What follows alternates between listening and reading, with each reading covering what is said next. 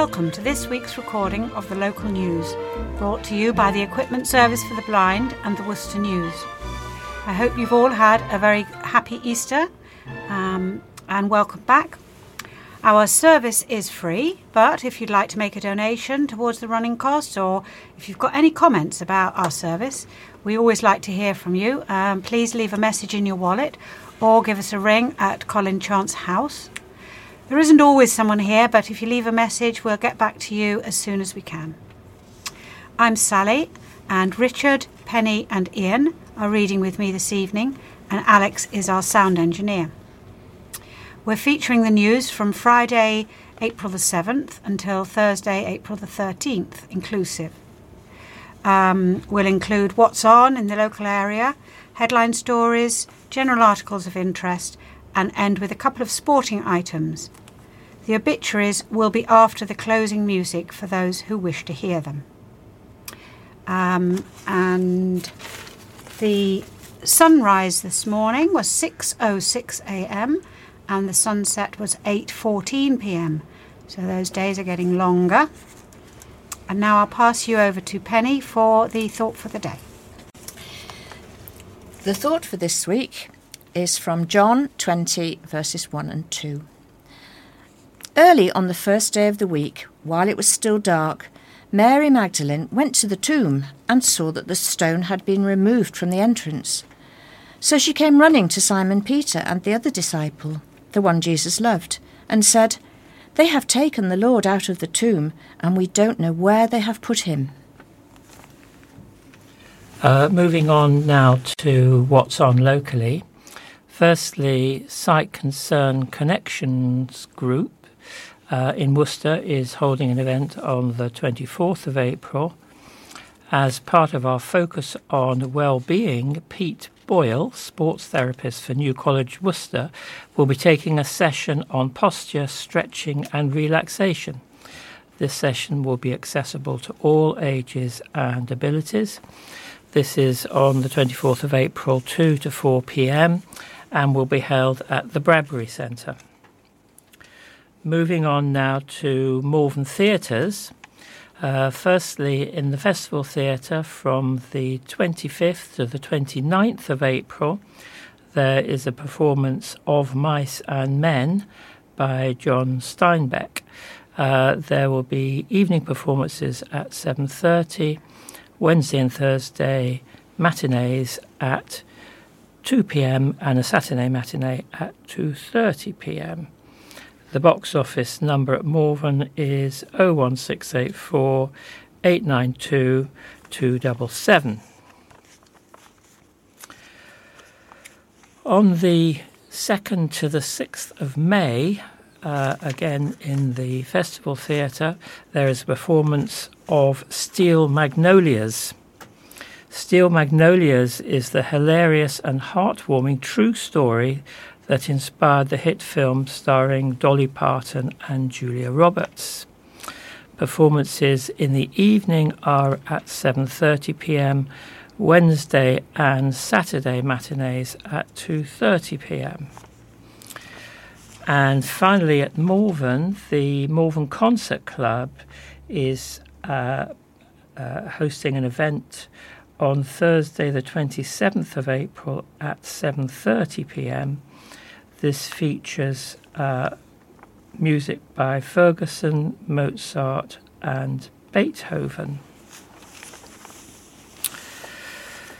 In Worcester, at the Swan Theatre, the Worcester Operatic and Dramatic Society is presenting The Sound of Music from Tuesday the 18th to Saturday the 22nd of April with a Saturday matinee. The evening performances are at 7:15 p.m. and the Saturday matinee at 2 p.m. And at Huntingdon Hall, there is Andy Fairweather Low and the Low Riders performing on Wednesday the 19th of April at 7:30. And here's a reminder of the useful phone numbers. Here at Colin Chance House, the number is 01905 767766. The Worcester hub is 01905 765 765. The Worcester Theatre box office is 01905 611 427, and the Malvern Theatre box office 01684 892277. And a reminder, the police non-emergency number is 101 and the medical non-emergency is 111. Samaritans can be found on 116 123, and Worcester Wheels for Transport 01905 450 654. And now the headline stories, starting on Friday, April the 7th. Hope on horizon as A&E improves. A hospital chief has vowed to keep improving the county's under-fire A&E after inspectors said it had improved. Matthew Hopkins spoke after inspectors said it had improved, but more work was still required to ensure waiting times fall. The rating for the county's A&E department has moved from inadequate to requires improvement, following an inspection by the Care Quality Commission, CQC, with the overall rating for Worcestershire Acute Hospital NHS Trust remaining requires improvement. The Trust Chief Executive said it was positive news for patients, staff and local communities. Following the inspection in November, a number of immediate actions were taken to address areas of concern. For example, improving the way we safely discharge patients home, or the place they call home, from our dedicated discharge lounges. A detailed action plan following the publication of the report will now be developed and implemented to continue the improvements. Mr. Hopkins said the hospital was continuing to work with West Midlands Ambulance Service, WMAS, to cut waiting times and reduce handover delays. A bigger A&E is expected to open at the hospital in Worcester early autumn. Last month, the Trust Chief Executive said, the current situation with long waiting times, up-and-coming industrial action and questions over funding was the worst he had seen in his 37 years. The admission came after he revealed at the start of the year he was fearing prison time for manslaughter over long ambulance queues outside the city's hospital. Inspectors visited the county in November last year to examine urgent and emergency care at Worcestershire Royal Hospital and the Alexander Hospital for the first time since 2019. Under-pressure hospital staff were praised by the CQC inspector, Charlotte Rudge, who said, "We found that despite the considerable pressure, there was significantly improved process to assess, monitor and treat patients compared to our last inspection. However, the department was under considerable pressure and assessments, and particularly reassessments, were not always completed as required. The latest inspection found that patients at the hospital were not always protected from harm, staff did not always have up-to-date training in key skills, including safeguarding, and staff did not always manage medicines safely. Inspectors also pointed to long handover delays for patients arriving by ambulance, and the hospital's facilities were not always appropriate for the services being delivered in them. Not all staff at the hospital felt respected, supported and valued, according to the CQC.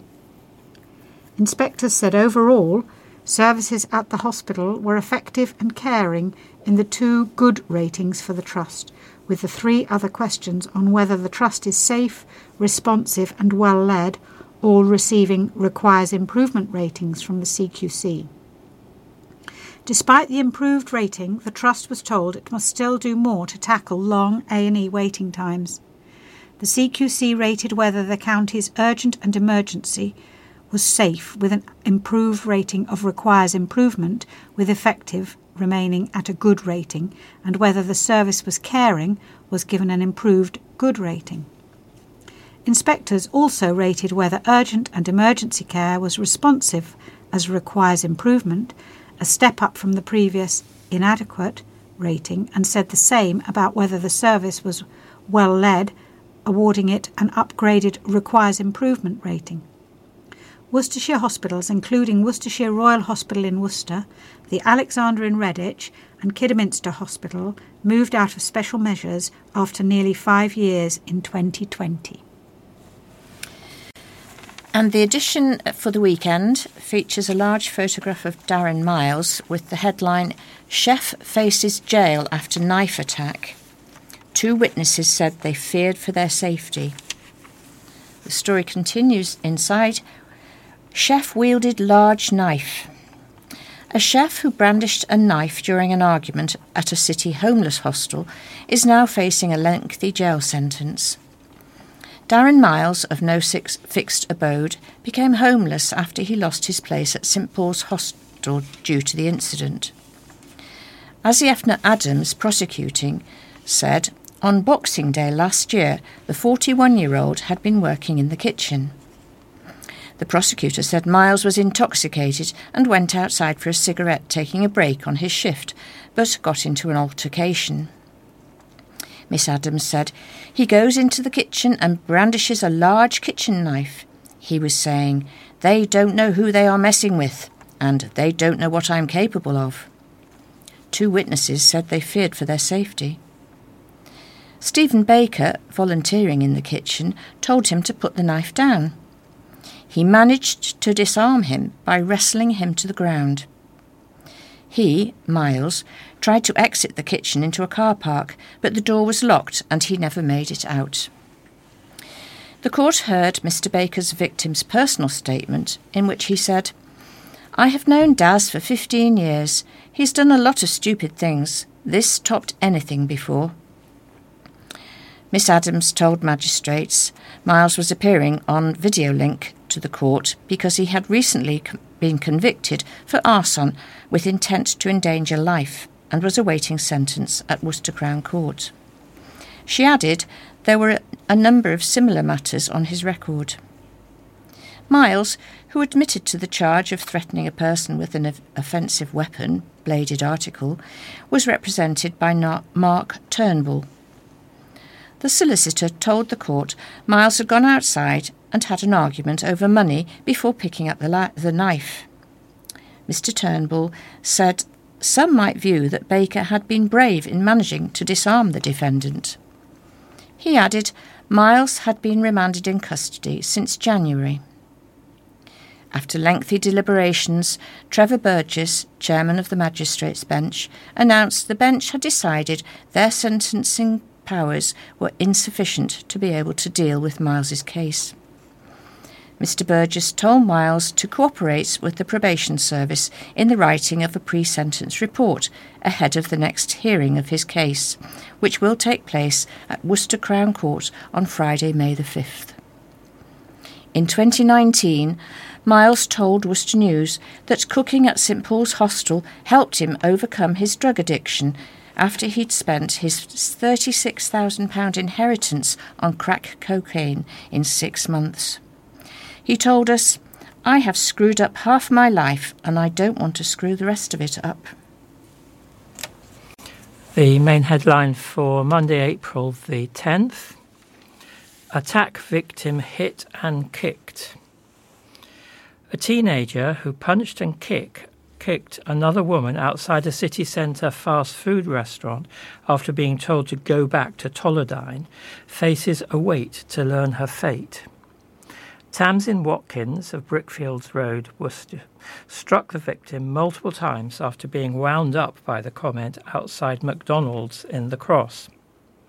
Prosecutor Val Hart said at 8:25 p.m. on March the 24th this year, the victim had initially slapped the 18-year-old. Mrs. Hart said this led to an altercation between the pair, which had been caught on CCTV. The dramatic footage was shown to Worcester Magistrates Court, which showed Watkins punching the defendant, grabbing her by the hair before kicking her when the victim was on the ground. It wasn't a quick blow and she walked away, Mrs. Hart said. There were several blows, kicks and punches. Mrs. Hart said in police interview Watkins explained she told the victim off for dropping a cigarette, which led to the incident. The defendant, who admitted assault by beating, told police she had been wound up by the comment about being told to go back to Tolladine. Mrs. Hart said, although Watkins was hit first, it was not self-defence, as Watkins had accepted her actions went beyond that with a more serious assault. Jason Patel, defending at the court on Thursday, April the 6th, said of the footage, "You see, Miss Watkins tries to walk away. Clearly something is said that brings her back and she reacts to it." The solicitor said the victim had suffered no injuries and had not supported the prosecution. Mr. Patel said the defendant had vulnerabilities and added, as it was Watkins's first offence, it may be the magistrates would want the probation service to complete a report on her. After magistrates' deliberations, Chairman of the bench, Vicky Quarton, announced they were going to adjourn the case for the report. The chairman told Watkins to return to the court on May the 26th for sentencing. Watkins was given unconditional bail, the chairman warning her, if you were to commit another offence while on bail, that would be viewed more seriously. You need to not get into any trouble before May the 26th. And last Tuesday, the 11th of April, the front page of the news shows a lovely summary picture of deflated bouncy castles and slides, and over which is the headline, "Cancelled, strong winds stop Easter events going ahead." And on page 3, "Strong winds may worsen," says the headline. Strong winds saw Easter events cancelled yesterday and may get worse as a weather warning was issued for the next 2 days. An inflatable children's fairground near Worcester was forced to close yesterday due to strong winds. The Children's Adventure Fun Park at the Ketch car boot site cancelled the Kids World event and character meet and greet event it had planned for Bank Holiday Monday due to adverse weather conditions. A spokesman apologised to families for the cancellation. It said, "Due to the very high winds forecast for today, we are regretfully having to cancel our Kids World event and character meet and greet today. We are sorry for any inconvenience caused, but safety is our first priority." High winds also affected a bank holiday event at the Cobb House Country Park in Witchingford. It had to cancel its bouncy castles due to the weather. A spokesman for the Cobb House said, "Unfortunately, bouncy castles are cancelled again due to forecasted high winds. For safety, these cannot go ahead." A planned car boot went ahead in the hope that there would be a break in the weather. A yellow weather warning for strong winds in Worcestershire was also issued on the Monday, although was later amended to further west. The strong winds, which are due to a developing area of low pressure running north through the Irish Sea, are expected to be accompanied by some heavy rain, with gusts of 40 to 50 miles an hour possible inland. The Met Office has warned that this will bring the potential for some disruption, with some short-term loss of power and other services a possibility. There are also expected to be delays to bus and train services, as well as air and ferry elsewhere in the country. High-sided vehicles on exposed routes and bridges are also likely to experience delays due to the weather conditions. Reporting this last Tuesday says it's expected to be largely dry through much of the day, with the heavy rain and strong winds set to appear later in the afternoon. And tomorrow, Wednesday, and the rest of the week are expected to remain wet and windy. The Met Office advises driving safely during strong winds, with the extreme conditions making driving more dangerous. Drivers were told to proceed slowly, be cautious when overtaking, and to give cyclists, motorcyclists, lorries and buses more room than usual. And Wednesday the 12th of April, dodgy pot of paint ruined my car. And there's a picture of a pot of white paint all over the floor well of the car, and home base in Elgar Retail Park. A disgusted customer says a faulty paint tin spilt all over her car, but rude staff at the store told her it's your responsibility. Cheryl Barlow had only just bought the Dulux tin from Homebase in Blackpool, moments before it tipped over in her footwell, sending paint pouring across the back of her car. She estimates she was driving at under 30 miles an hour when heading straight on at the city roundabout.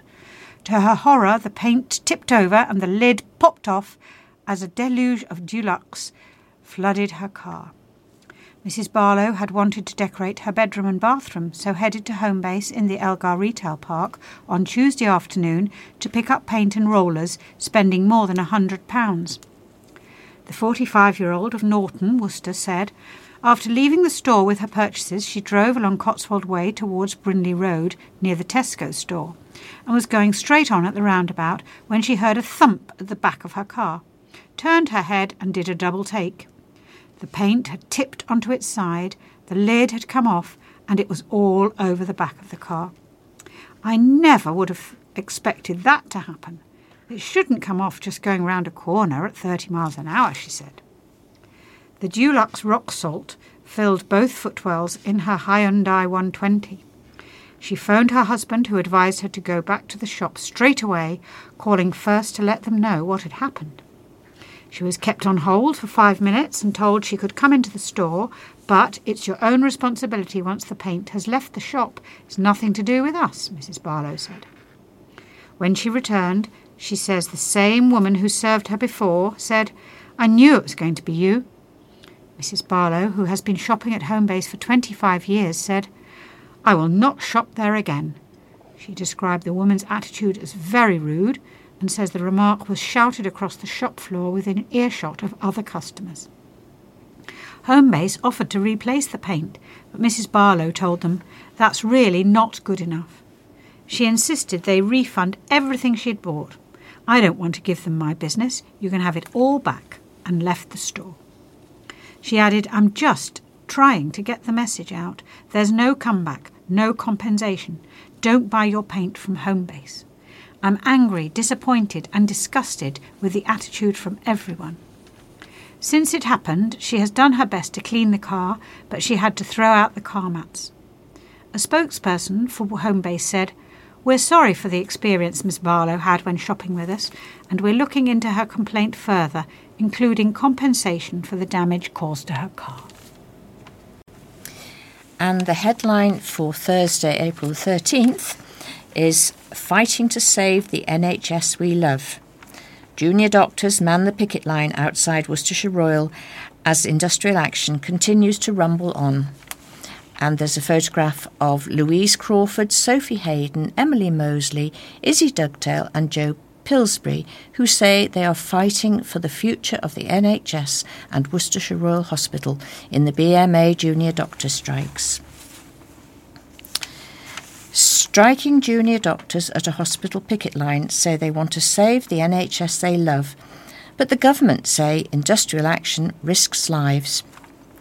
Yesterday, junior doctors manned the picket line outside the hospital in Worcester, the second of 4 days of industrial action by the British Medical Association, the BMA. Throughout the morning, car horns and sirens sounded in support of the doctors. However, the Health Secretary called the strikes extremely disappointing and has issued a statement saying lives are being put at risk. Emily Mosley was one of a group of junior doctors at the hospital entrance in Charles Hastings Way, with placards and banners. Other picket lines were also in place at the Alexandra Hospital in Redditch and Hereford County Hospital. The 28-year-old junior doctor said the strike started at 6:59 a.m. on Tuesday and would run until 6:59 a.m. on Saturday. Miss Mosley said since 2008, junior doctors had received a 26% pay cut in real terms, and now they were asking for a 35% pay restoration, arguing that the government had not matched public support shown during the COVID-19 pandemic. She argued that people were now leaving the profession, resulting in gaps in the rota, and in one junior doctor having to do the work of 2 to 3 doctors at a time. We can understand why the public would be concerned about appointments being cancelled, and understand it's a worry. We are striking for the future of doctors and the NHS. We want there to be doctors left in the NHS to provide the care patients deserve. Louise Crawford, another junior doctor at Worcester, said, "We would all rather be inside working and looking after patients, doing our jobs. We love our jobs. We love our patients. It's very sad that we have to get to this. But if we don't do anything, nothing will change. It's not just about pay. This is about conditions and safety and patients." Health and Social Care Secretary Steve Barclay said, "It is extremely disappointing the BMA has called strike action for 4 consecutive days. Not only will the walkouts risk patient safety, but they have also been timed to maximise disruption after the Easter break. I hoped to begin formal pay negotiations with the BMA last month, but its demand for a 35% pay rise is unreasonable. It would result in some junior doctors receiving a pay rise of over £20,000. If the BMA is willing to move significantly from this position and cancel strikes, we can resume confidential talks and find a way forward, as we have done with other unions. People should attend appointments unless told otherwise by the NHS, continue to call 999 in a life-threatening emergency, and use NHS 111 online services for non-urgent health needs." We're now going to move on to the general news stories for the week. Direct London trains cancelled until June. There will be no direct trains from Worcester to London until June. Great Western Railway announced last week that there will be no direct trains from Worcester to London Paddington. However, this has now been extended until June, with trains only going so far as Oxford, where they will terminate. The disruption is the result of urgent repair works and a detailed safety inspection of Newnham Viaduct between Didcot Parkway and Oxford. Network Rail has confirmed a temporary structure to stabilise the bridge is being installed, and the line is expected to reopen by June the 10th, 2023. GWR has confirmed there is a limited rail replacement bus service in place, but this is likely to be very busy, and customers should expect significant delays to their journeys. The replacement bus services are operating between Didcot and Oxford in both directions, offering a non-stop journey between the 2 stations. Some of these services will call at Appleford, Culham and Radley for customers travelling to and from those stations. GWR has advised that customers travelling between Worcestershire Parkway, Pershore, Evesham and London stations should instead travel via Birmingham stations on cross-country or West Midlands railway services which are accepting GWR tickets. At Birmingham stations, passengers will then be able to board an Avanti West Coast service towards London Euston or a Chiltern railway service to London Marylebone. Meanwhile, anyone travelling between Honeybourne, Coombe and London stations should travel via Oxford for connecting services. Trains continue to operate largely as planned between Hereford, Worcestershire and Oxford. However, they may be retimed and customers should check before travelling, especially for journeys involving very early morning or late evening services, GWR has warned. GWR has also stated it is reviewing compensation arrangements for season ticket holders and will be in touch with them directly. Customers who have already bought tickets and decide not to travel will be able to claim a full refund or amend their ticket, while anyone whose journey is delayed by at least 15 minutes may be entitled to delay repay.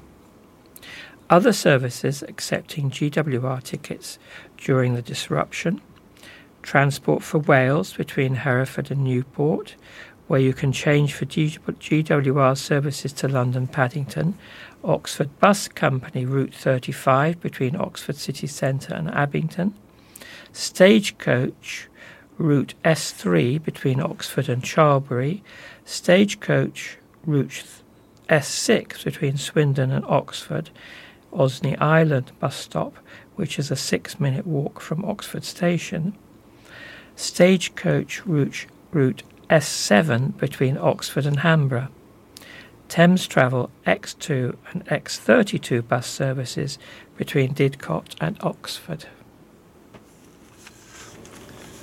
Back in the city, the River Ferry is returning. A boat which rows customers across the River Severn is returning to Worcester this weekend. The Cathedral Ferry is returning on Easter Sunday, April the 9th, where customers can pay just 50p to be rowed across the river. Customers can board the Cathedral Ferry from either the footpath between Copenhagen Street Car Park and the Diglis House Hotel, or from the other side of the river near the Premier Inn. Halfway across and amid the swans, passengers can see the length of the river taking in Worcester Cathedral, the busy South Quay and the historic Worcester Bridge. Mark Glossop has been running the ferry ride since 1983 and is happy to be celebrating the 40th year. He said, "We started this back in 1983, replacing a daily service which used to take people across the river, which ended in the late 1950s. Since then, it has been a tourist attraction and fundraising opportunity to benefit a lot of charities in and around Worcester. This is made possible by a wonderful team of volunteers who will be operating the ferry." Mr. Glossop visited the River Severn today, getting things ready for the relaunch of the ferry trips this Sunday. The trips will be held on Sundays and bank holidays throughout the calendar until the end of the summer. Mr. Glossop said, "So far we have raised £20,000 for charitable organisations in Worcester. It costs just 50p and you pay the ferry operator on the day. There is no need to book ahead. Simply come down to either side of the ferry and just wave the ferry operator down to come aboard." Voting deadline looms. The deadline to ensure you are eligible to vote in the up-and-coming local elections is fast approaching, and Worcester residents are being urged to ensure they're registered to vote by the deadline of Monday, April the 17th. This year, Worcester City Council has elections in Arboretum, Bedwardine, Cathedral, Claines, Nunnery, St Clement, St John, St Peter's, St Stephen, Warndon Parish North and Warndon Parish South. There will not be elections this year in the Batten Hall, Gorse Hill, Rainbow Hill or Warndon wards. This year voters will go to the polls for election day on Thursday the 4th of May. Shane Flynn, returning officer for Worcester, said, "Time is running out to make sure you can take part in Worcester's local elections. If you have recently turned 18 or moved home, it's particularly important to make sure you're correctly registered to vote. Remember, if you're not registered before midnight on April the 17th, you won't be able to take part. So please take 5 minutes to go to www.gov.uk/register to vote. If you were registered to vote in the last election and your details have not changed, and you don't need to take any action. If in doubt, you can check with the City Council or on their email address or call 01905 722 530. For the first-time voters will be required to show photo identification in order to vote at polling stations on May the 4th. You can find out what forms of ID will be accepted and how to obtain free ID at www.worcester.gov.uk/elections, where you can also apply for a postal or proxy vote. Worcester City Council currently holds elections in 3 out of every 4 years, with a third of councillors being elected each time. In 2024, the City Council will move to a system of all-out elections held once every 4 years. Therefore, councillors elected this year will only serve a 1-year term. Those wishing to apply for a postal vote or a proxy vote, where they nominate someone else to cast their ballot paper for them, should go to www.worcester.gov.uk/elections. The deadline for postal votes is 5 p.m. on April the 18th, and for a proxy application, 5 p.m. on April the 25th. Anyone who does not have one of the accepted forms of ID can apply for free ID either online or by completing a paper form. The deadline to apply for these voter authority certificates is April the 25th. The next story is about rescue of a swan. Plumber comes to the rescue of lost baby swan. A plumber has helped rescue a baby swan found wandering the streets of St John's. Scott King was driving back from a job on Easter Sunday when he spotted the bird looking disorientated in the road. With the help of passers-by, Scott managed to get the swan into a dog cage he luckily had in the back of his van. The plumber from Warndon then took the bird down to the river and successfully released it. Me and a few locals tried shooing the swan to the side of the road, but it wasn't having any of it, he said. I tried the RSPCA, but they were closed, and I thought, I can't leave it like this. It had obviously been on its feet all night and all morning. It was exhausted, but scared as well, and it didn't want to sit down and stop. It obviously didn't feel comfortable enough to do that. Getting it into the cage was an absolute pain. We tried tempting it with bread and everything, but it was only a baby and it couldn't digest it, so eventually I thought, I'm going to have to grab it. One of the other car drivers grabbed a blanket to throw over the wings, and I grabbed the neck and we got it in. As soon as it was in the cage, it sat down and relaxed. I then drove about 10 miles per hour through St John's and past McDonald's to the river. When I got it down there, it plodded straight out of the cage and into the river lovely. Scott, who runs the Mr 24-Hour Plumber franchise for Worcester, said the swan didn't appear to be injured, but he believes it had been out most of the night after leaving the swan sanctuary. It looked like the gate had been left open over the holidays, he said. It's usually spring-loaded, but if you open it all the way, it stays open. I guess the babies have just been wandering up the road at night time, and this one got a little bit lost. MP signs pledge to keep people warm. Robin Walker has pledged to help keep constituents warm after a meeting with activists in Worcester. A group led by Worcester Greenpeace met with the Worcester MP at the Guildhall in Worcester to discuss the national Warm This Winter campaign. The group discussed topics such as the cost of living crisis, home insulation, and school funding surrounding heating and free school meals. John Allen, volunteer for Worcester Greenpeace, said, "We are really pleased that at the meeting Robin Walker MP pledged to call for the expansion of government funding home insulation schemes, heat pump installation, more investment in renewable energy, and further support for vulnerable households with their energy bills. We look forward to hearing from him soon about how they're pushing for the energy bill to work for the constituents of Worcester and make our homes warmer and bills cheaper." Robin Walker MP said he was happy to sign the general pledge, but there was one major topic raised with which he did not agree. He said, "I was happy to sign the general pledge, as there was a number of things I was already rallying for in Parliament, such as pressing the government on more green energy usage. I also agreed with supporting a big programme for insulation, which is one of the reasons I backed Rishi Sunak to become Prime Minister. The one element I did not agree with was an end using our domestic supply of gas, as we still need to use it while transitioning to greener energy.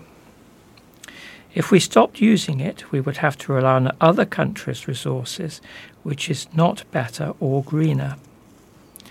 This event was one of more than 80 taking place across the UK this spring in support of the Warm This Winter campaign. Warm This Winter is a new campaign from a coalition of over 40 UK charities that is demanding the government acts now to help people struggling with energy bills this winter and to ensure there is access to affordable energy in the future. For more information on the campaign, you can visit www.warmthiswinterinter.org.uk/. On Wednesday, April the 12th, we see the headline, Pop-Up Tip hailed as a massive success. The latest Pop-Up Tip has been hailed as a huge success, with young children showing pride in their community and keeping their streets tidy. The mobile tip in Warndon took place on Saturday and surpassed expectations, says Councillor Jill Desiree. The Warndon City Councillor wanted as many residents as possible to make use of the Use It or Lose It service in the war against the blight of fly tipping, and when the weekend came, she was not disappointed by the response. Councillor Desiree, the City Councillor for Warndon, believed the service could boost people's pride in their community and make life easier for residents. She arrived at Goldsmith Road in Worcester to see the progress for herself. The second mobile tip ran at Goldsmith Road near Wheelwright Close on Saturday, following on from the one in Rodborough Close in Warndon on Saturday, March the 18th. She said the latest pop-up tip in Warndon was a huge success. Many residents from the local streets and estates came to get rid of their unwanted household items. Things such as mattresses, sofas, carpet offcuts and various planks of wood were just some of what was delivered. The pop-up site was particularly helpful for residents without cars or who find the cost of council collections difficult. 3 bin lorries and a large cardboard recycling bin were filled. Amongst those at the site was Ollie Bevan, aged 12, of Sadler's Walk, who came with his family bringing along his unwanted 5-a-side goal. Keith Best, another resident of the Sadler's Walk, who brought 4 carloads to the pop-up site, said, "These mobile man tips are ideal, and hopefully they will carry on. With these as a regular thing, there's no excuse for fly tipping." Warndon teenagers, Harvey and Jaden Cook, brought old metal garden tables for recycling. These were large and heavy, and yet they managed to walk them to the site, describing it as so handy and convenient. The youngest contributors were in a joint family effort by Debbie Haywood and Sarah Ballard, with Skylar and 7-year-old Lexi May. Ms. Haywood cleared her own unwanted items and also made it a community event by collecting bags of rubbish that had accumulated in nearby alleys. She said, "This is absolutely brilliant, and we hope it will continue." Councillor Desiree, who asked for the pop-up tips, said these 2 trials at Rodborough Close and Goldsmith Road have been welcomed by the people of Warndon, who need and appreciate the service. Proximity is the key. One young boy dragged a green bin bigger than himself, containing an old paddling pool along the pavement to the site. I would like to see this service continue. It is an effective way to help people declutter their lives, reduce fly tipping and make the area a more pleasant place to live. I will be asking the City Council to make it a regular event. Crowds flock to city. The suffering and death of Christ and his resurrection was the theme of a powerful passion play which drew hundreds to the heart of Worcester. With cries of anguish and bloody wounds, the performers captured in poignant and sometimes visceral detail the betrayal, death by crucifixion and resurrection of Jesus during the play in Cathedral Square before Good Friday crowds. The Bishop of Worcester, John Inge, was one of those crucified on 3 crosses set out in a large stage with the role of Jesus played by Ollie Ward. The play vivified the story of the Gospels from Jesus' miracles, the healing of the lame and the sick, to his clashes with the Pharisees who scorned him as a false prophet, to the reward offered for his arrest, his betrayal by Judas, and the Roman governor Pontius Pilate washing his hands of Christ's death. The Passion Play, which has its roots in medieval times, dramatised many of the key passages from the Bible, including Jesus' agonies on the cross as he cries out, "Forgive them, for they know not what they do." The play finished with the risen Christ speaking to the disciples, urging them to repent and love their neighbours and themselves, and reminding them that his Spirit was in every one of them. Director Tim Crow received a hug from his granddaughter who watched the play, the second one to be performed in the setting after it could not take place in 2020 because of the first COVID-19 lockdown. Among those to attend were Friends Through Faith, Catherine Luxton, 66, and Sharon Stock, 53, of Peopleton. Mrs. Luxton said, "Jesus died for us to save us, and Easter represents him rising again." She described the events depicted as being of massive importance and said they had a tremendous meaning. Mrs. Stock described the play as moving and personal, and Ben Munyan Zaina, 37, of Lifehouse Worcester Elim Church said, "It was really powerful and moving. We saw it last year and it still felt fresh. There is still so much to take from it." The next story is Mix-Up Still Not Resolved. A former soldier feels deserted over a meter mix-up as residents press for answers about why they are paying their neighbours' bills. Michael Hill, who served with the Worcestershire Regiment, he was then known as Michael Hodges, is one of those hit by the meter mix-up in Green Lane, Worcester. The 72-year-old, whose 73-year-old wife suffers from a heart condition, says he feels deserted by E.ON after trying to get the mess sorted out, including contacting City MP Robin Walker. Mr. Hill, who has lived at the address for 6 months, says tenants in the other bungalows have it worse as they have lived there longer and have been trying to sort it out with E.ON for a year. Mr. Hill, who suffers from COPD and arthritis, said he had spoken to National Grid about the issue and has been told the MPANS, the meter point administration numbers are wrong, which lies behind the ongoing confusion. The MPAN is a unique 13-digit reference that identifies each electricity supply point.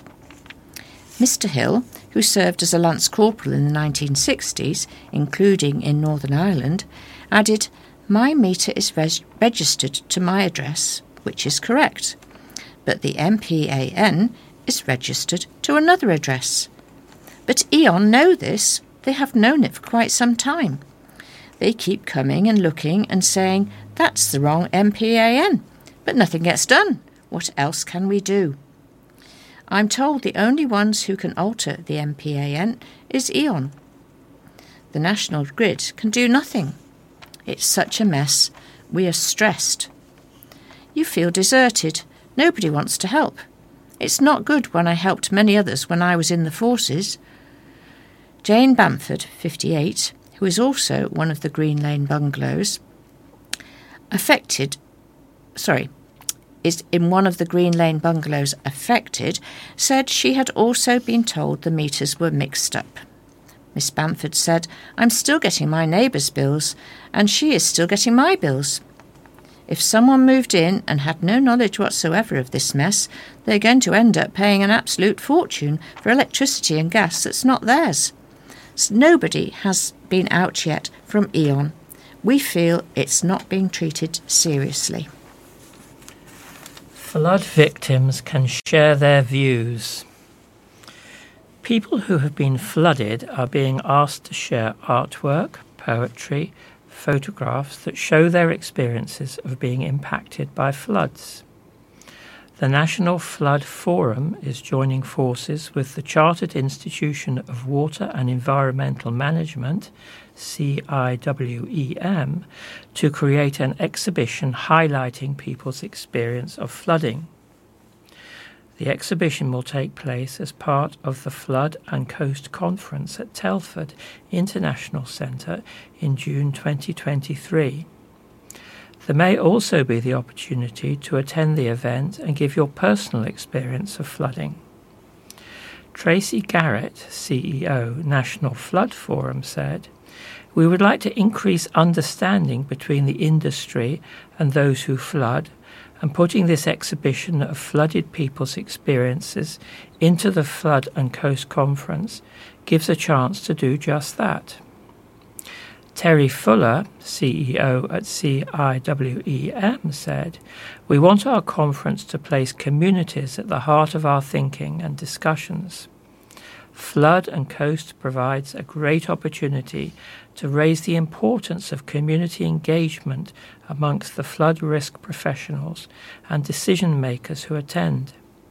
It is personally important to me that everyone with an interest in flood and coastal risk feels welcome and able to participate. For more details and to submit your contribution, visit zealous.co/CIWEM2/opportunity/flood-coast-your-flood-experience-story. A lovely headline here, success for county firms. Worcestershire businesses have been commended at a recent prestigious award ceremony highlighting their efforts. On Wednesday, March the 22nd, the Worcestershire business community came together for the newly renamed King's Award for Enterprise. The event, taking place just ahead of the official announcement of the new 2023 awardees on April the 21st, presented the opportunity for the region's 2022 winners to tell their stories and inspire future applicants. By invitation of the King's representative, the newly appointed Lord Lieutenant of Worcestershire, Mrs. Beatrice Grant, the flagship event took place at DRPG's Hartlebury headquarters. The King's Awards will continue as Queen Elizabeth's legacy and reflect His Majesty the King's desire to recognise and promote outstanding business achievements and the value of these represent for economic growth. Worcestershire businesses such as DRPG of Hartlebury, Proteus Investment Instruments of Bromsgrove, X-Cool of Bromsgrove and the Little Soap Company of Broadway were all recipients of awards. Dale Parmenter, DRPG's CEO, delivered an insight into the business-winning application for a 2022 Queen's Award for Sustainable Development, demonstrating the ethical investment from the company. Proteus Investments is one of only 51 organisations nationally to be recognised with a Queen's Award for Innovation. Managing Director Rob Stevens delivered a presentation summarising what it means to the business to have this symbol of excellence. X-Cool manufactures cooling units for data centres. The business was presented their award for international trade by the Princess Royal last summer. X-Cool's CEO John Petty also gave a presentation. The Little Soap Company has an Eco Warrior range which was granted the award for innovation, and founder Emma Heathcote James also gave the final presentation at the awards. Nigel Hart, Managing Director of Nexus Creative and board member for the King's Awards for Worcestershire, comments, "The evening was a great success.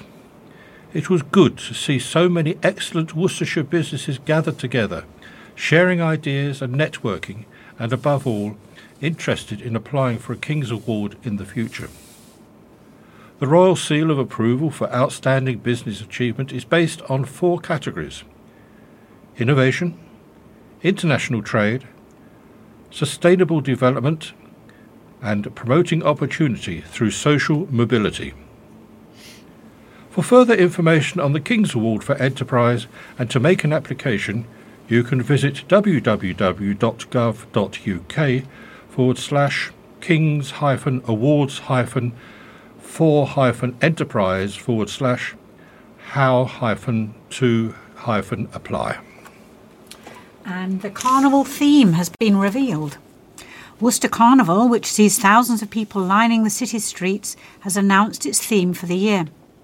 Preparations for this year's show-stopping event are now underway, with organisers revealing the theme for this year is Our Colourful World. A spokesperson for the event said, "It goes straight to the heart of what the carnival is all about, a celebration of everyone we call our neighbours in the city of Worcester. We want it to be a carnival for future generations to remember, one that includes the breadth of the Worcester community and makes a positive impact on the world around us." The charity event is urging performers and traders to apply and take part in the festivities, and is offering the opportunity for applications for those aged 6 to 8 to be in attendance.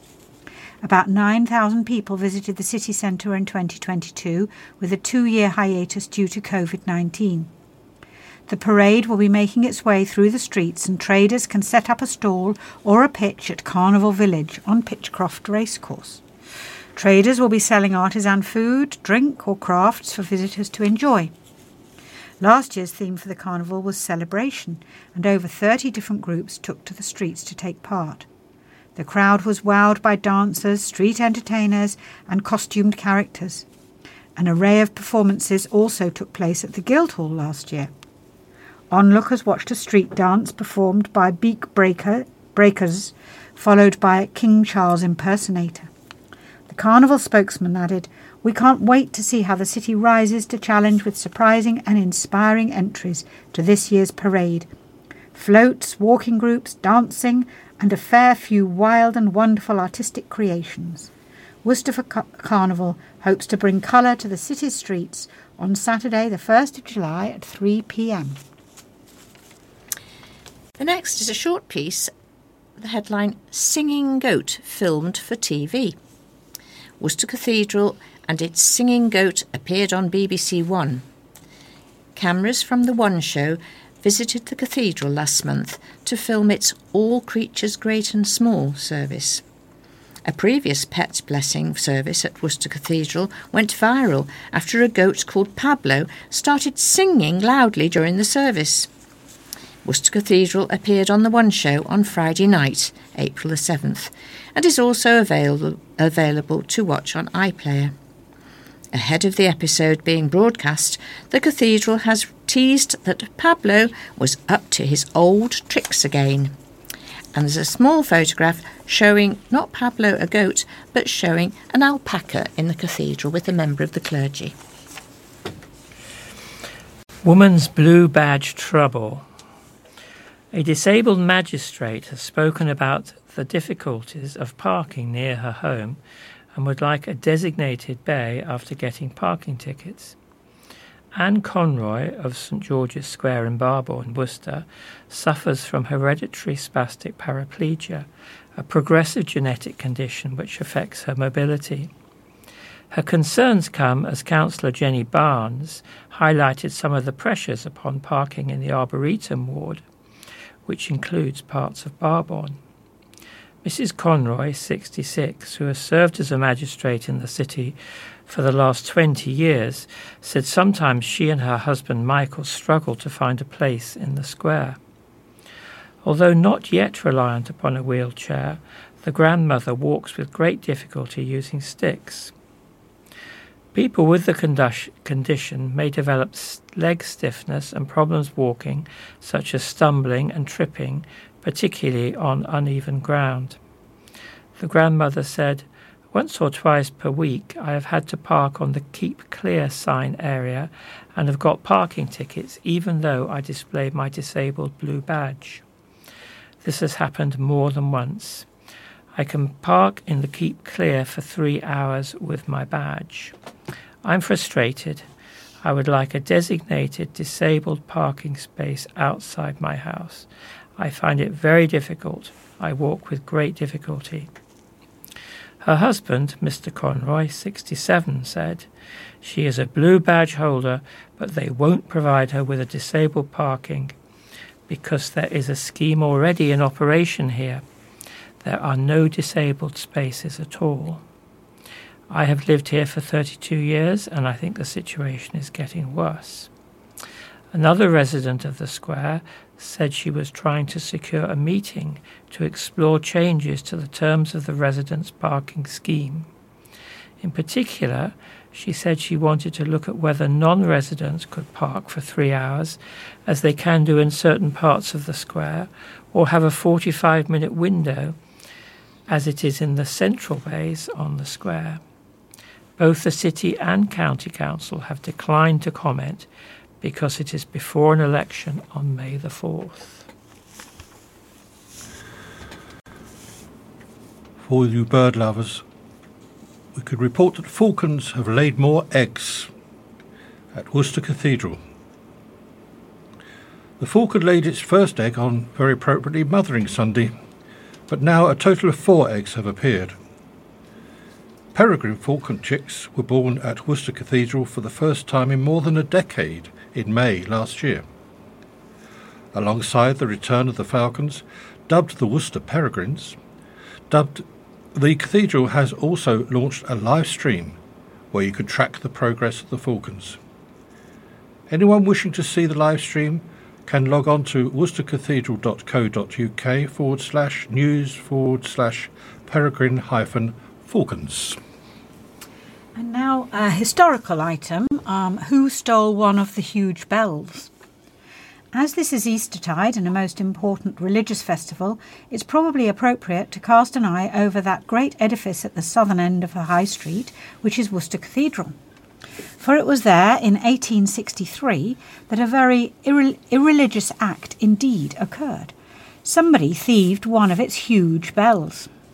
Worcester's cathedral bells have long been a source of considerable pride and joy. Indeed, the current ring is considered one of the finest in the world, and at one time the city had a tradition of bell casting. Maybe that's why in early 1863 a person, or more likely persons, unknown, carried out a most sacrilegious and mystifying heist. After all, what do you do with just one bell apart from melt it down? Answers on a postcard. Amazingly, the theft went unnoticed for several months because it was considered highly unlikely. Presumably no one actually counted the number of bells on a regular basis, although you might have thought the ringers would have noticed the treble bell was missing when they rang a peal. "Albert, you've gone silent, pull harder." But it was the treble, all 500 weight of it, that went AWOL. Not only that, but it took an American to spot the difference. The Worcester Chronicle was the first to break the news, reporting that one of the great bells of the cathedral has been stolen. It was not known how or when, but it must have been within the last 3 months. Although the rope and tackle remained, the treble bell had disappeared. Which begged 2 questions.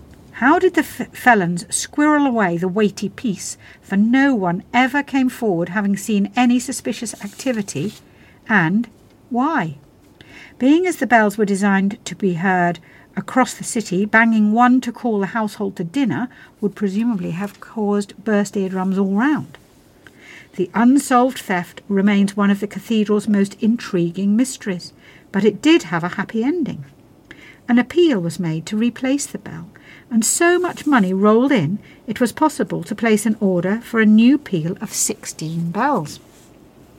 The tower now contains a ring of 12 bells, and their total weight is more than 16 tons. 15 of the ringing bells were cast in 1928 by John Taylor & Co. of Loughborough, with a new bell cast by the Westley Group being added in 2018. The Borden bell was cast in 1869 and returned in 1928. This is the one that's used by the clock to strike the hours. The ring is the 5th heaviest in the world. The bells are hung in the 1869 oak frame which housed the previous ring, and this sits on top of a pitch pine structure which directs the forces down onto the supporting corner pillars of the tower. Shifting one would have required the skills of Fred Dinbar, but he wasn't around in 1863, was he? The next article is about the rise in empty homes. Empty home numbers in Worcester have risen in the last decade according to new census figures. Census figures from the Office for National Statistics show 1,960 of the 46,660 total dwellings in Worcester were unoccupied on Census Day in March 2021. It meant 4.2% of the 46,660 total properties in the area were empty, up from 3.1% in 2011 when the last census was undertaken.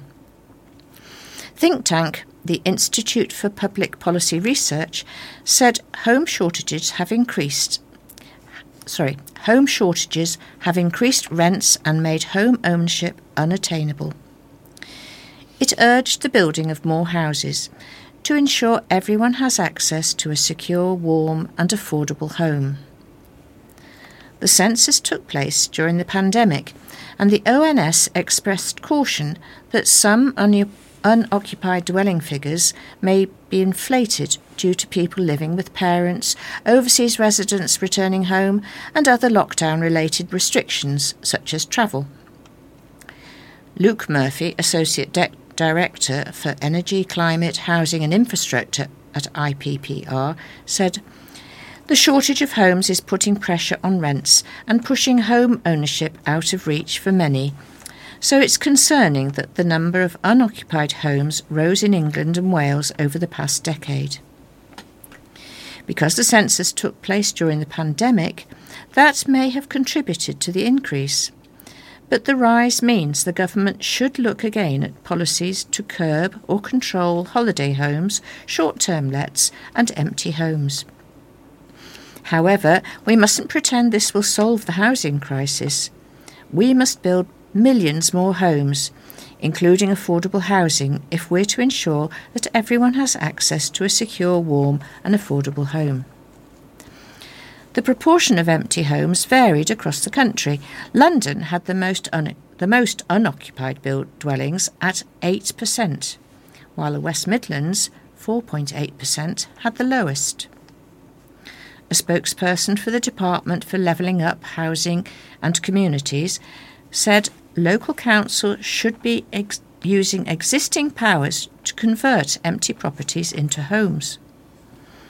They said they can increase council tax by up to 300% on long-term empty properties, take over empty homes by compulsory purchase orders and empty dwelling management orders, and convert commercial buildings to residential without the need for a full planning application.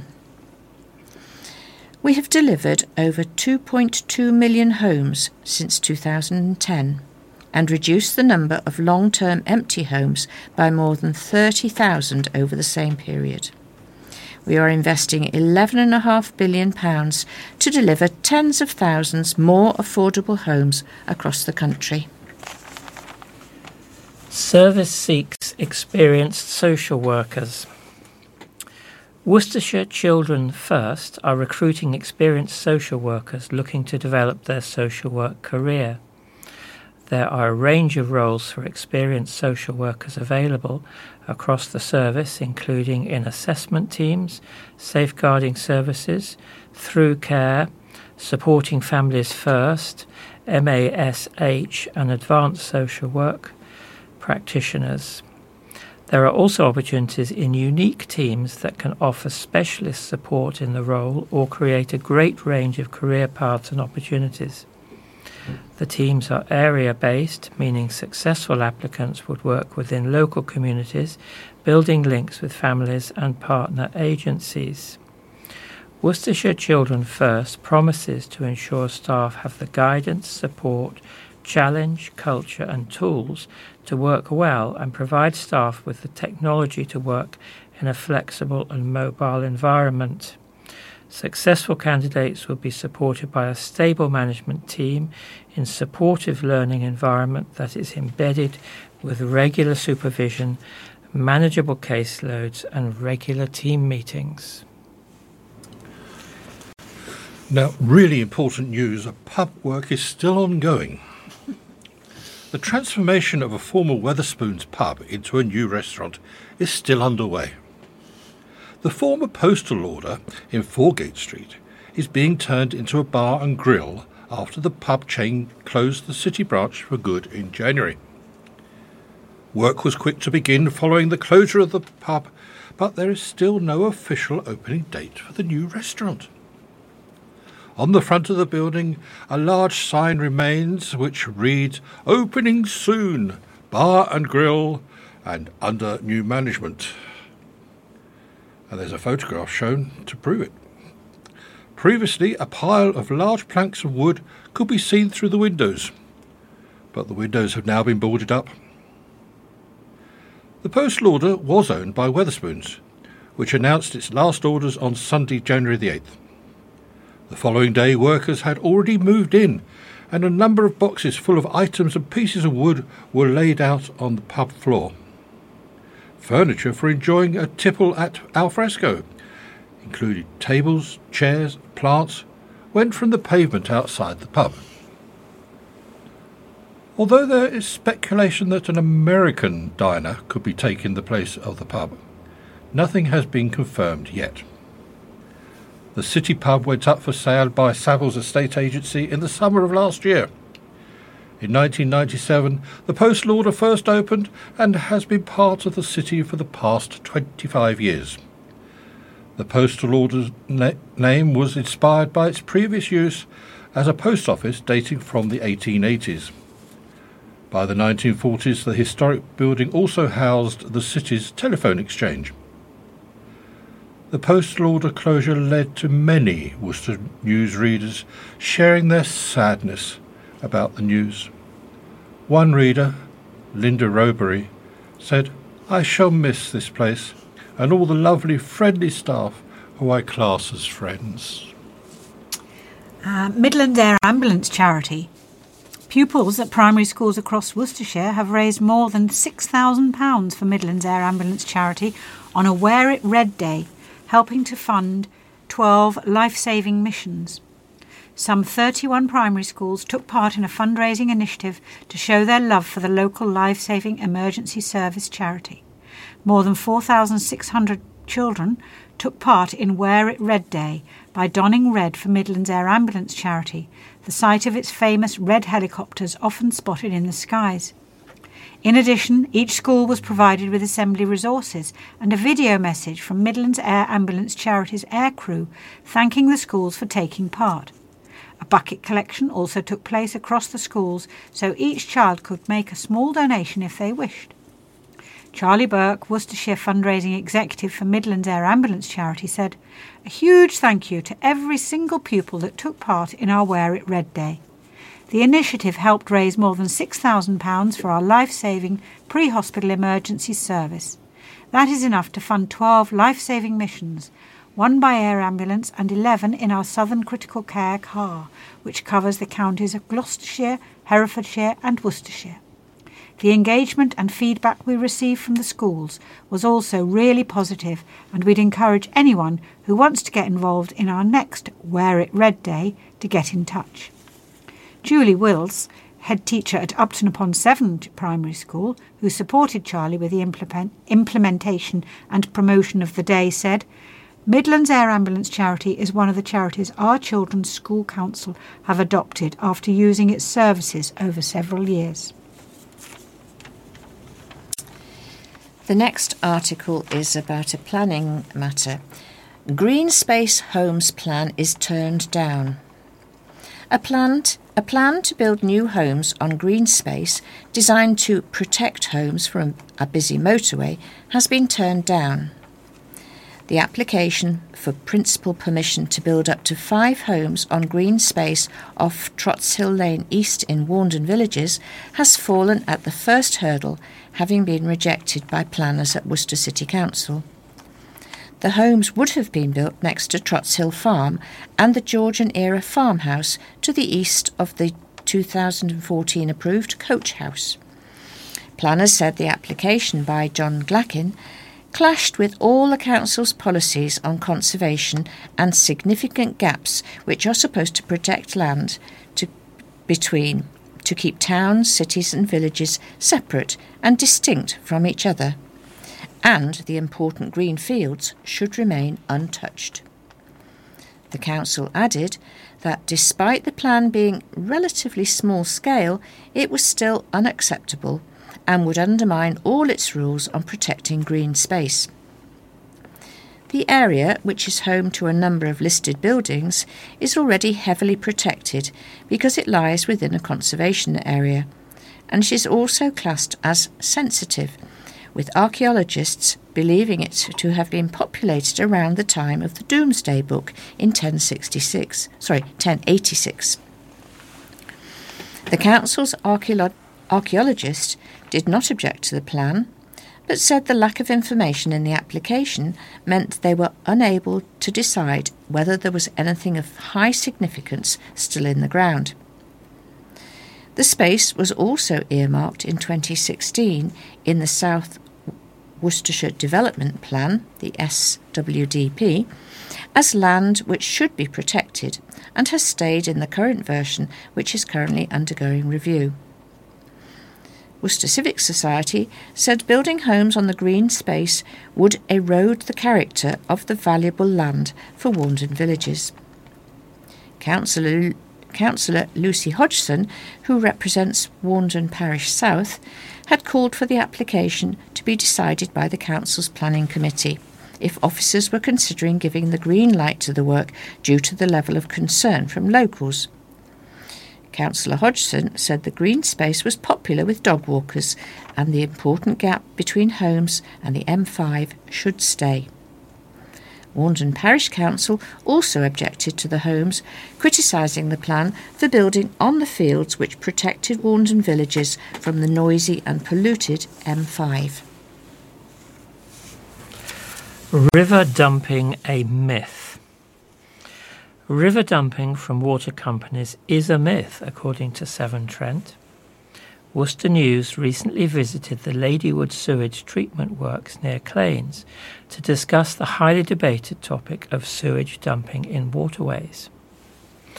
Dumping raw sewage in waterways has been a highly debated topic recently, with the Industry and Regulators Committee recently hearing from industry experts and Environment Secretary Therese Coffey about the state of the UK's water industry.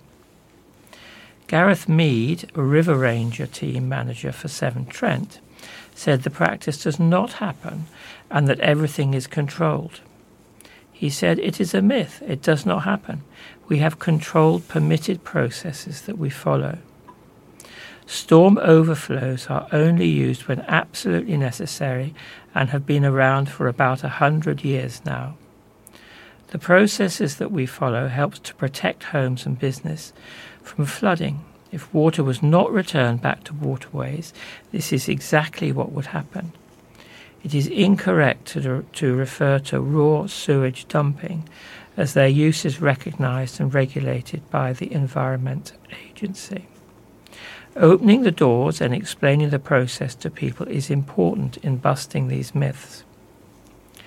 At the Ladywood sewage treatment works, sewage is collected, sorted and taken through various steps to clean the water before it is returned to the waterways. Mr. Mead said, "Ladywood is permitted to treat 199 litres per second of sewage and stormwater. Anything over that will go for settlement in our storm tanks. Perimeters are always getting tighter and tighter, and water quality is always improving. By 2030, Severn Trent wants to be using just 20 storm overflows a year.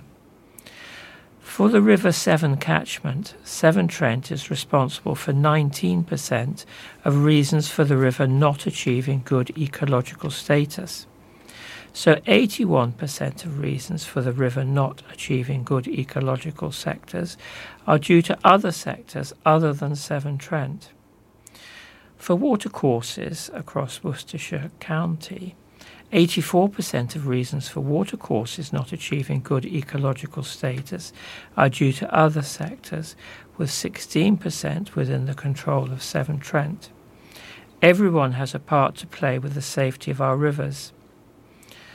Earlier this week, it was announced that over £1.6 billion of new investment will be directed into vital infrastructure to improve the water quality of rivers, lakes and coastal waters. It follows a request from DEFRA to English water companies to accelerate investments between now and 2025 to tackle storm overflow discharges, reduce nutrient pollution from treatment works, and address water resilience challenges. While we're talking about Severn Trent Water, they have issued a warning about harmful items being flushed down toilets. Severn Trent customers are being urged to bin wet wipes instead of flushing them, as they are the single biggest cause of fatbergs.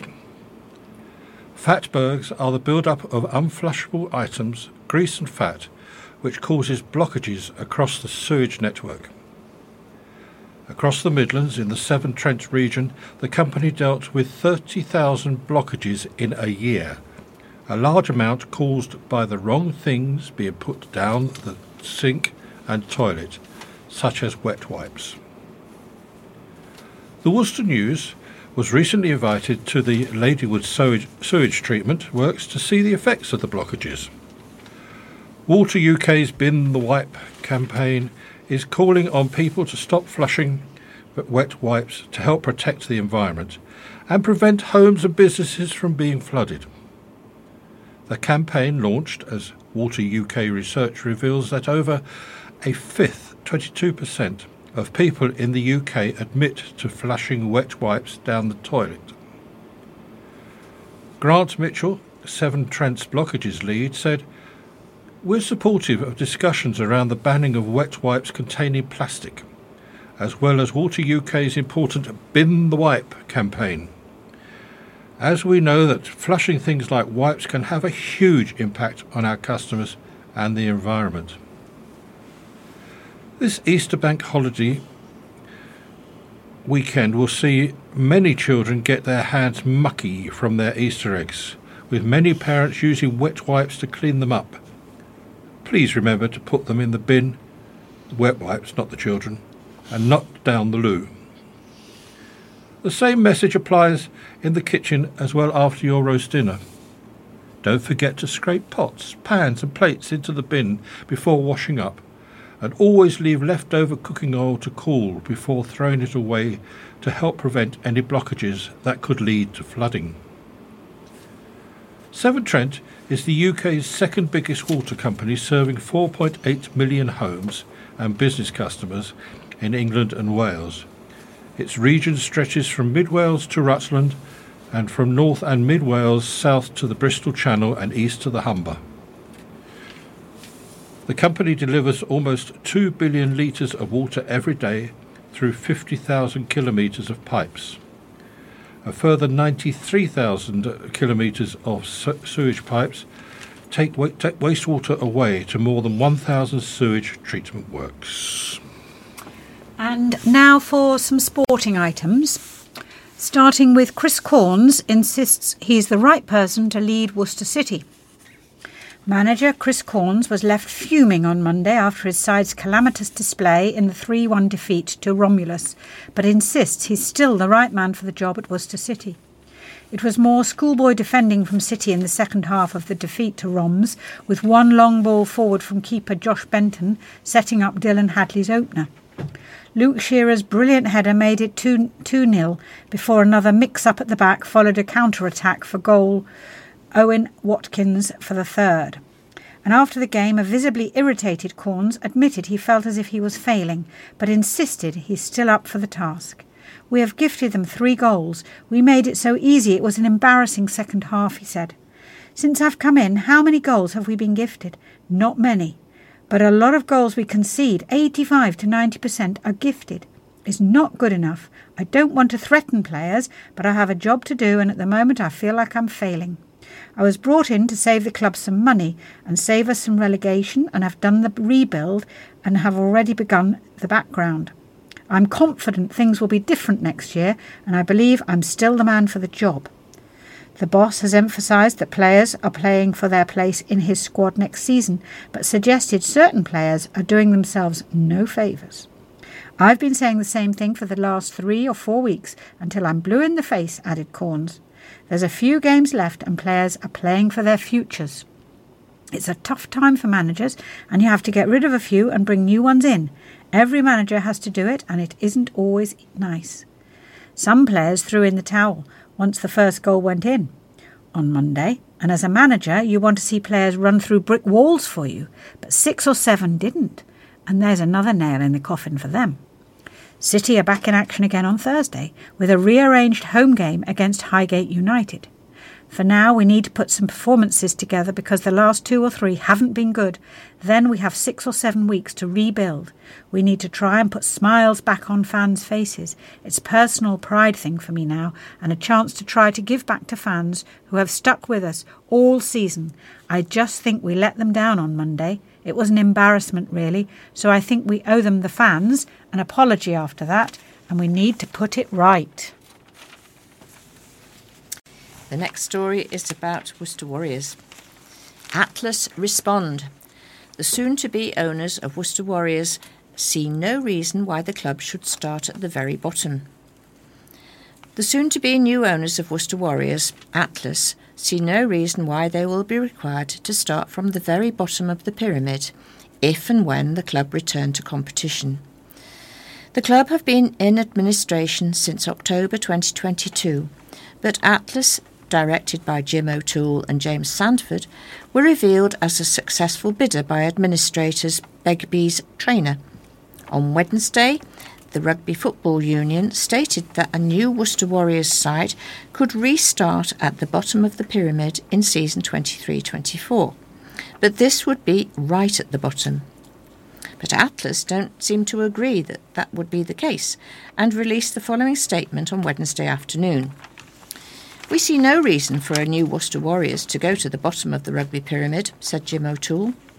We are still in constant dialogue with Stourbridge RFC about the proposed commercial sponsorship, with their first team playing as a rebranded Worcester Warriors in Regional 1 Midlands in 23-24, with the goal of a return to championship level rugby within 5 years, and their migration to Sixways. That remains the aim, subject, of course, to Stourbridge membership approval, firstly, then RFU consultation and approval. We also recently explained that we will be setting up a hardship fund, which will be managed by an independent body, with funding to be made available to those who were most critically impacted by the insolvency of the previous business, including local businesses. We have shown our resource and commitment to the local community by taking on all running costs of the stadium and staff since exchange, which in turn has given comfort to staff that the stadium would remain open, that they would be paid on time, and that the Warriors Women, the Warriors Foundation, Midlands Academy, Worcester Raiders and the many other events could continue on site while we move to completion in the coming weeks. We look forward to bringing rugby back to Sixways as soon as possible, providing jobs for the local community and bringing back life to the venue, which will benefit the whole community and our next statement will be in relation to competition in due course. Lioness gets a special cap. Worcestershire's own Lioness has been awarded a special cap. Debbie Day, 64, was among the first players to represent the national team, earning 5 caps for England between 1976 and 1978. She was the 34th woman to play for the side and has now been recognised for her contribution with a legacy cap. "It was a proud moment for me and a long time coming," said Debbie. "I'm really pleased that we are finally getting the recognition we deserve." Debbie was one of more than 60 former players invited to St George's Park on Tuesday, April the 4th, to receive their individual legacy caps. During the Lionesses' 50th anniversary last November, it was announced that every player to have represented England since their first match against Scotland in 1972 would get their own unique legacy number, with Debbie's being 34. She was joined on Tuesday by the likes of Anita Asante, Carly Telford, Carol Thomas, Faye White, and Queen of the Jungle, Jill Scott. Debbie added, "I was sat with my old teammates chatting, and we didn't realise what we had done. We didn't realise we were trailblazers. We just enjoyed playing football and happened to be good at it." Debbie was born in Birmingham and moved to Worcester when she started to play football. During her career, she played for teams in Droitwich, Redditch and Leicester, and supports Birmingham City, whom her dad Dickie played for in the 50s. She made her debut for the national team against Italy on June the 5th, 1976, and went on to score 2 goals in 5 matches. As players did not get paid, Debbie worked full-time for several blue-chip companies before purchasing a golf club in Evesham in 2001. She sold the business in 2015 to enjoy retirement and currently resides in Peopleton near Pershore. During the presentation on Tuesday, Debbie watched Serena Weigmann's squad train ahead of the finalissima against Brazil tonight, which she predicts they will win 2-0. The players were so open and grounded and thankful for what we had done. "Back in the day we were footballers, but now they are proper athletes. It was brilliant to meet them. They are all legends of the game, and meeting Serena Weigmann was just excellent." Wonderful headline from April the 11th. Fantastic pairs get off to a perfect start. Worcestershire head coach Alan Richardson and skipper Brett D'Oliveira praised their side following an opening win to start their county championship campaign. The pairs were set at a 192 target to win after taking the last 4 Derbyshire wickets on day 4 for 74 runs in 25 overs and 5 balls, including 3 for pace bowler Josh Tongue. Opener Libby and Azar then batted with great authority during a decisive second wicket stand of 139 as Worcestershire triumphed with 24.5 overs to spare. Libby, 104 not out, scored an unbeaten 100 whilst Azar, 62, chipped in with the majority of the rest. Worcestershire took 22 points from the win, including 3 points for bowling and 3 for batting. After the contest, Richardson was full of praise for a fantastic performance. It was a tricky little chase. As soon as you start getting over 150 and you're close to 200, you think anything could sort of happen, he said. I thought Jake Libby applied himself brilliantly well, and his and Azar's partnership broke the back out of it for us.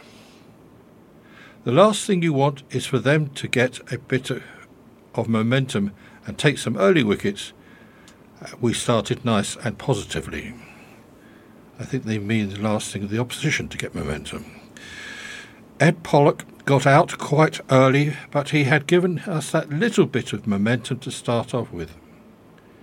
The wicket got a little bit flatter as the game went on, so as long as the guys applied themselves, which they did brilliantly well, and played positively with some nice intent, a fantastic performance. There were a number of considerable contributions over the 4 days, both with bat and ball, as Worcestershire produced the perfect start to the campaign.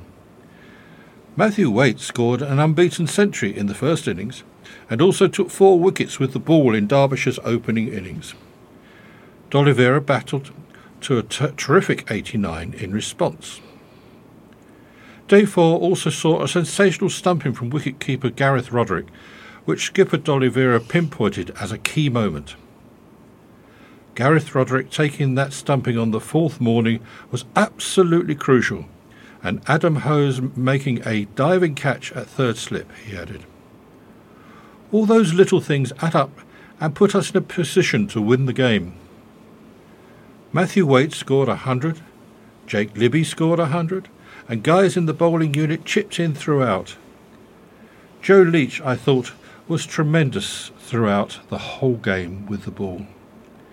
He leads the attack and he is a leader on the field. I said in the dressing room afterwards that it was a real team victory, although individuals stood up at different times. And that is the end of our contribution for this week. Thank you very much for listening. The obituaries will follow the music, so it just remains for us all to say keep safe, and until next time, goodbye. Goodbye. Bye. Goodbye. And now for the obituaries. John Walter Kirk passed away peacefully on the 6th of March, aged 91. Funeral service to take place at Worcester Crematorium on the 18th of April at 10:45. Family flowers only, please, but donations to St Richard's Hospice may be sent to AV Band Funeral Services, Worcester. Christine Hobbins passed away peacefully on the 13th of March. Her funeral service has already happened on Friday the 14th of April. Family flowers only, but donations for Acorns Children's Hospice via E.J. Gummery & Sons in Worcester. David Bolter passed away on the 27th of March, aged 79. Funeral service will take place at Worcester Crematorium on Thursday the 20th of April at 1 o'clock. Family flowers only, but donations if desired for either Worcester Animal Rescue Shelter or Macmillan Cancer Support may be left at the service or sent to Bedwardine Funeral Services. And Rosemary Carr, née Goodwin, died peacefully on Thursday, March the 30th, aged 90. The funeral will be at St Kenelm's Church, Upton, Snodsbury, on Thursday, April the 27th at 12 noon. Family flowers only, please, and donations, if desired, for Crisis and Centrepoint UK may be sent to E. Hill and Sons, Pershore. And we send our best wishes and thoughts and prayers to the family and friends recently bereaved at this difficult time.